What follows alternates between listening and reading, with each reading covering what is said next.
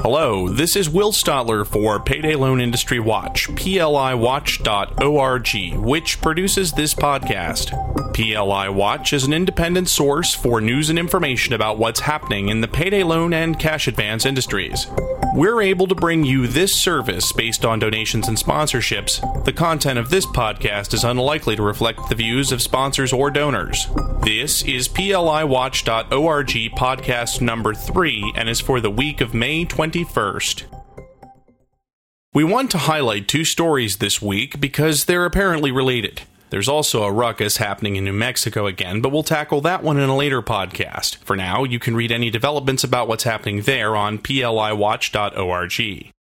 The first story we're highlighting today is about alleged lax personal information handling practices at a payday loan company in Louisville, Kentucky. The second story we're highlighting today is fresh from the wire. 2 payday loan company owners were convicted of felony offenses in Bainbridge, Georgia for violating that state's payday loan laws. As an editorial note, we're thinking these 2 stories are connected because they both involve a payday loan company named Money Now, but that could just be a coincidence. More on a direct connection from us in a later podcast if it develops. So our first story is about questionable personal information disposal practices as reported by WAVE3's Maureen Kyle in Louisville, Kentucky. You may never have heard of it, but provisions in the Fair and Accurate Credit Transactions Act, or FACTA, mostly became effective last year. FACTA is consumer protection legislation that requires all companies, including lenders like payday loan companies, to destroy sensitive consumer information before disposing of it. The law does do more than that, but this is the part of FACTA that applies to this story. Quoting from the law, any person who maintains or otherwise possesses consumer information for a business purpose, in electronic or paper form, must take reasonable measures to protect against unauthorized access or use of the information in connection with its disposal. FACTA then goes on to say that consumers' information must be burned, pulverized, or shredded before it's put out to the curb by a company.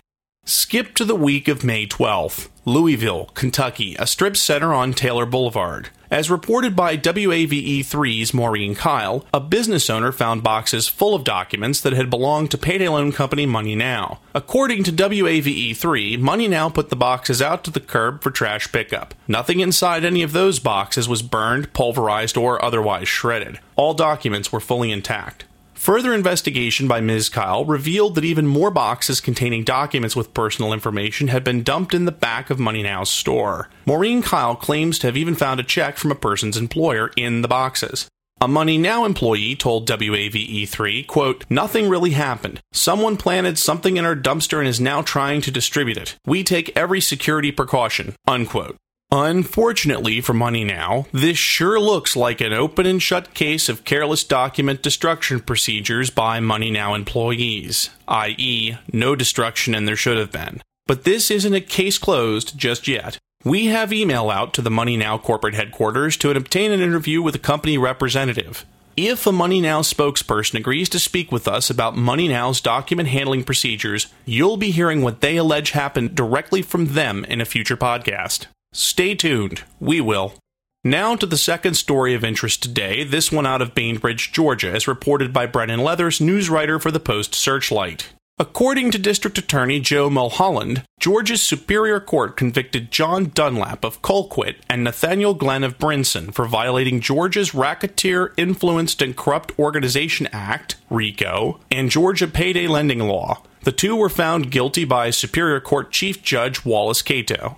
Dunlap and Glenn got 16-year probated sentences, meaning they're not going to jail for these violations, and were ordered to pay $10,000 in fines each. Glenn owned a Money Now store, and Dunlap owned First Cash Title Pawn. Some other folks were indicted in this case, each person being representative of a payday loan business. They were Bobby Smith of Bainbridge, Shirley Frazier of Cairo, and Bobby Joe Glenn of Brinson. However, their cases were dismissed because they agreed to cooperate with prosecutors. District Attorney Mulholland and police began investigations of September of 2004. Records Mulholland and Company found for all 5 companies indicated they were charging between 300 and 500% annual interest rates, APR, on hundreds of loans. Georgia law prohibits charging interest rates of more than 16% annually on loans for less than $3,000. It's interesting, the law here appears to be similar to Oregon's new law that was signed by the governor but does not take effect until next year. There may be more to come on this case. Stay tuned. We spoke today with Mr. Nathaniel Glenn, former owner of a Money Now store, and he said that he could not comment on the case because it is being appealed in court. If we have further contact with Mr. Glenn, you'll be the second to know. This week's podcast did not have a sponsor. If you want to reach out to listeners who are interested in payday loans, cash advances, and the payday loan industry, please contact Robert James via the contact page on our website. If you'd like to make a donation to help keep PLIWatch.org running, please see the donations page on our website.